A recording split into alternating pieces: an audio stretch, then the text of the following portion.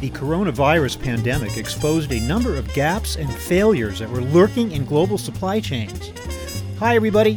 I'm Bob Bowman, Editor-in-Chief of Supply Chain Brain, and this is the Supply Chain Brain podcast.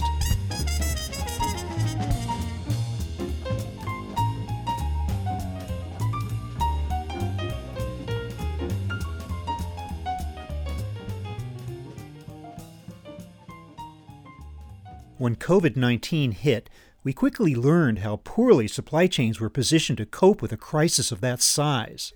Reserves of emergency items like personal protective equipment were found to be severely lacking, as was our ability to replenish critical stocks. Everyday food and household items also encountered serious disruptions in supply. So what have we learned from this experience that we can carry forward into a post-pandemic future? On this episode, we discuss the question of supply chain resilience and response with Mahesh Verena. He is a veteran Silicon Valley entrepreneur and president and CEO of Cloudleaf. We'll address the problem of achieving visibility over multi-tier supply chains, as well as the permanent changes in global trade and manufacturing patterns that we might be seeing as a result of this pandemic. So here is my conversation with Mahesh Verena.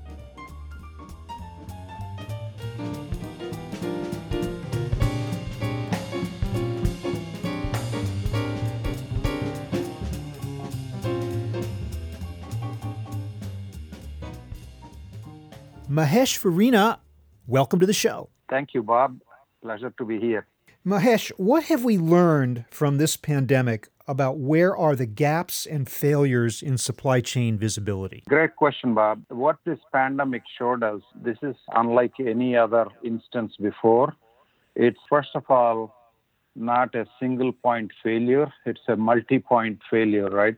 At the same instance, you have trade lanes that were available before not available any longer, multiple sites not being available, and sometimes supply side issues.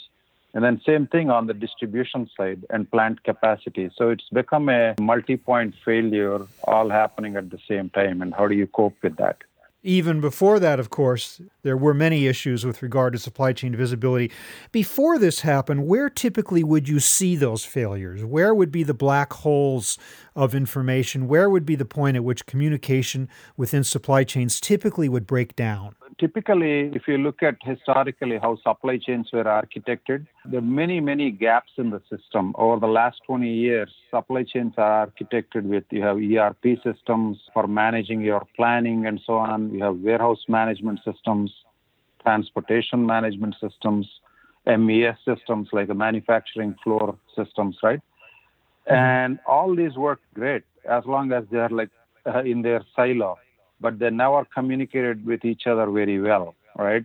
So a lot of data silos, data fragmentation, and in the current context, modern world, you want to know the many, many gaps between the systems. You want to know in real time what's happening. When your material, when something is produced, you know it's in great condition. But once you start shipping it, all kinds of things seems to go wrong, right? So those gaps between all these systems and when things are in transit are where the major black holes are, right? When a pallet leaves your factory, what's happening to it? Where is it in the journey? If it's a multimodal journey. On the truck, what's the condition? When it hits the airport, did it really get on the plane? No visibility into these things. Do you think that companies up to now simply accepted that as the status quo and that it no longer is possible to do so because of the criticality of supply chains? Do you think they sort of shrug their shoulders and say, well, that's the way it is? Or did they not even know that they had these blind spots and gaps in their supply chains? Well, they do know to some extent, right? But more like a transactional system. In your ERP, you knew it left here, it's on its way, the detail in between is lost, and then once it gets to the customer, you know what happened, right? Did it get there on time? So did it get there on time, intact? Is it in compliance along the way? These are details missing. But what I call this new modern Amazon effect, the consumer behavior and hence even the B2B behavior has shifted quite a bit. You are on your phone and you click and expect same day delivery, next day deliveries, right?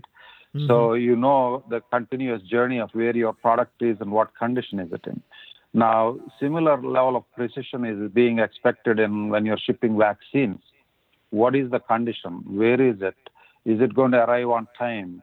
Is it in compliance along the way? Right? All this data historically wasn't real time. It was measured more for compliance reasons, things like that. But today, it's become imperative knowing precisely where your stuff is, what's going on with it all the time, right? So you can Yeah. help serve your customers better, reduce your losses, right? And sometimes these are life critical when you're shipping vaccines and blood plasma and material like that. Yeah, we've certainly learned our lesson when it comes to the criticality of essential types of products. I mean, what is the current situation right now with regard to the availability of personal protective equipment? How is it being addressed, if at all, to make sure that we do have visibility of that and it is moving in the supply chain? No, definitely. As the pandemic, that was one of the big confusions, right? Like having your ventilators right supply at the right place, right time. Not that there are not enough of it, but the distribution of it and where are they sitting and how can you move them where it's needed.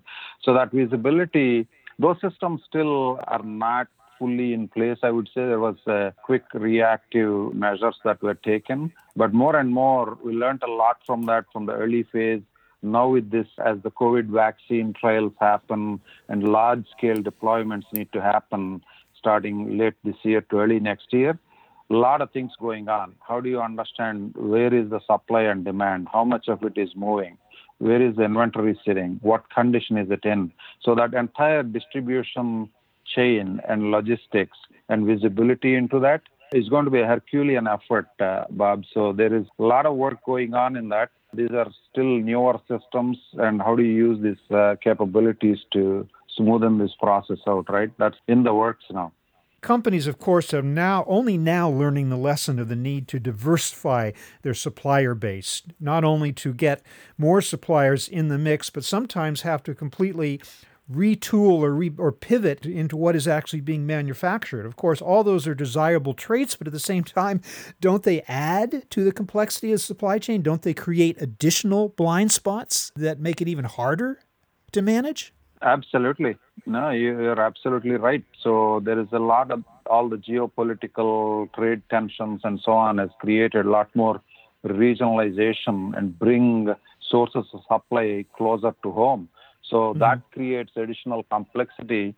How do you stand up new manufacturing capacity, right? Even if you did, how do you manage all this into your normal flow of materials and all that? So it definitely adds to the complex and more blind spots to manage. And of course, as if that weren't enough, I thought with the pandemic and the economic recession were bad enough, now we have the fire season. What are some of the risks and considerations there? I mean, how are companies responding to that? Is that just more of the same, or how are they dealing with that? That must cause even additional challenges. No, absolutely. These are at least a little bit known challenges we have, but all of these things happening at the same time definitely stretches the resources thin and everything. So the technology, more and more technologies and this digitization is being deployed, right? With fires happening, hurricanes happening. We are now entering our traditional flu season towards the end of the year. And then you're yet dealing with a pandemic, right? So I think more and more what this has done, Bob, is this what I call this digital transformation efforts have been around in all the companies last year and year for years. But now they accelerated by at least 12 to 18 months, especially in the critical sectors like in pharma, life sciences, food and beverage, things like that. How do you kind of manage the entire supply chain better, eliminate the blind spots? And supply chains historically are built more around planning-centric view and how many of these should we make? Where should we place them? That's the kind of view it was built in. But more and more now it's a demand-centric, demand-driven kind of network. That's what they've become. And also having this continuous real-time visibility on what is happening through your execution and be able to better respond to it and mitigate things, right, has become paramount. So a lot of effort is going on at every level, right, whether it's in the operation warp speed, the hospitals where they administer the patient care, manufacturers themselves, and the entire ecosystem is gearing up for that, Bob. But more and more technology will come to help. What is the magic of digitization, though? What is it about digitization that allows a supply chain, first of all, to get better visibility into actual demand of the moment, and secondly, to be able to respond to it, to be able to take that signal and move it all the way up the supply chain to your suppliers? Why is digital the magic formula here? First of all, digital is not new, been used many places over the years, but what's new now is a lot of manual processes are getting digitized, and areas where there is no information, right? You can now put sensors and automate acquisition of that signal. So we talk about three kinds of signals that are needed. One is the sensory signals about the location, timestamp, condition, where is it, right? And what condition is it in? That kind of signal. Then there is contextual signals, whether it's sitting at a port and delayed, or sitting at a customs and hasn't cleared, or weather is bad.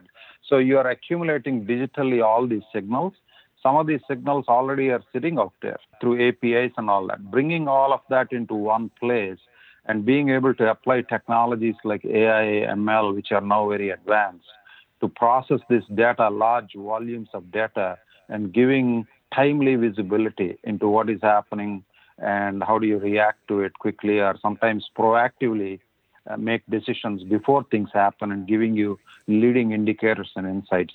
That's the new power of the digital, and that's what this is helping with. So those are systems now being deployed proactively, Bob, and that process has accelerated. Are they being deployed to the extent that it provides us with this visibility up the supply chain through multiple supplier tiers, beyond tier one? Are we managing to do that, or is that still a huge challenge? That is, I would say, still a huge challenge. A great question. The way we look at supply chains, it's a source, make, distribute, right? The three big segments. The distribute side, they've been very aware of this because you are serving your customers. You want to be on time, keep your customer satisfaction up, and reduce losses, all of that. That's been always a big focus. Now, the sourcing side has really been highlighted, especially in several industries when there is a multi-tier network, like you said, tier 1, tier 2, tier 3. Very hard to go down this multi-tier network to understand if a single part is missing, sometimes your whole production is held up, right? So that's still a challenge, I would say. It's not easy to get down to that many layers and instrument that to get visibility and data. And a lot of times it's not just technology. It's a process and organizational challenges when it's spread across the globe, the way supply chains are right now. But efforts are being put in place and interesting new technologies coming up on how do you feed multi-tier data into systems so that you can get better visibility and risk analysis and what's happening. It seems like in some cases, OEMs and brands are not even aware of who their suppliers are when you get up into tier 2, tier 3, tier 4, and beyond. I mean, if you don't know who they are, how can you even begin to get visibility of them? Is that a problem? Absolutely. You hit the nail. It's a difficult challenge. It's not easy. Let's say you're making a large-scale aircraft engine or a computer server. There are many thousands of parts, and there are so many sub-tier suppliers into that. To get visibility down to that, now efforts are being put in place to look at like the entire bill of materials and what is the source down to every part. Do we have an alternate supplier? Is this ethically sourced? I mean, not only just the visibility into availability, Bob, there is questions about ethical sourcing, sustainability, right, risks, security, and all these are now have come to the fore, and there is a very deepened focus on the whole security aspect and where is it coming from and so on. And I think that will become more and more focus in the next few years now, and the systems today can't handle that. To what extent is this technology and business process change being brought to bear on just existing supply chains versus companies actually rethinking and retooling and redesigning their supply chains completely? I'm referring specifically to the idea of nearshoring or even reshoring manufacturing that was happening in Asia, bringing it back to the Western Hemisphere in order thereby to get closer to your suppliers and thereby also achieve better visibility. Is that really happening, or are people just really talking about that right now? No, definitely. We've heard many instances where a lot of, especially with this, in the light of this pandemic and so on, we read this all the time in the news as well. You take the pharma industry, a lot of the APIs are produced in China, for example.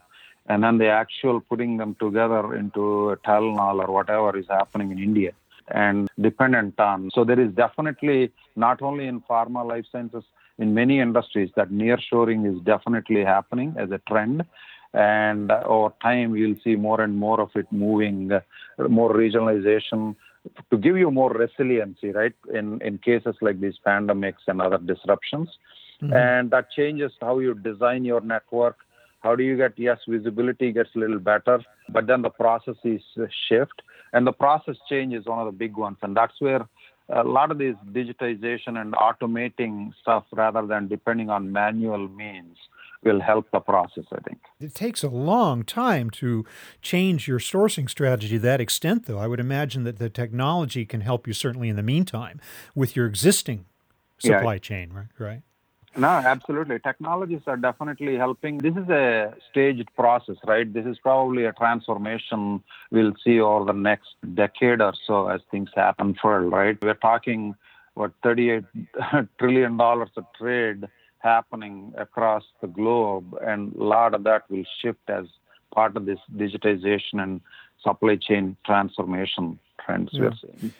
Okay, so here's what I don't understand. According to at least some research, only 21% of supply chain professionals name visibility as their biggest challenge, and 63% of organizations have yet to deploy technology to monitor supply chain performance. Now, in the face of these crises that we're facing now, what is going on? Why are companies so slow to wake up and embrace these opportunities? Great question. I think this pandemic, as I said, highlighted and accelerated the whole trend.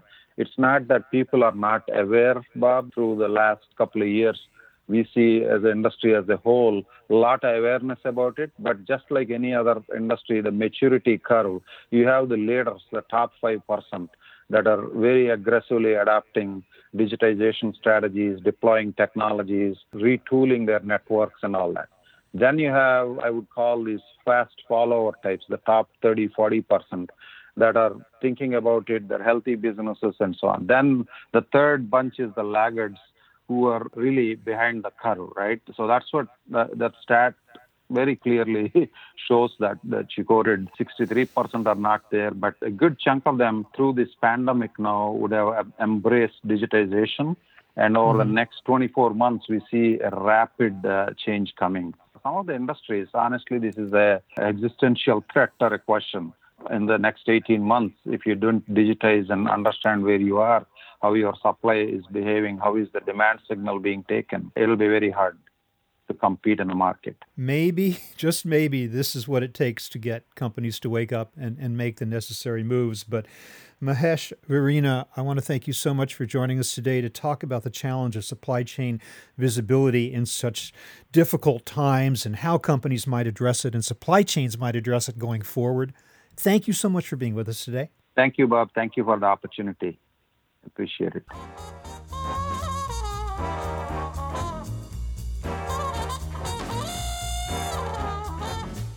That was my conversation with Mahesh Virina of Cloudleaf, talking about lessons from the pandemic about supply chain resilience and visibility. We're online at www.supplychainbrain.com, where we post a new episode of this podcast for streaming or downloading every Friday.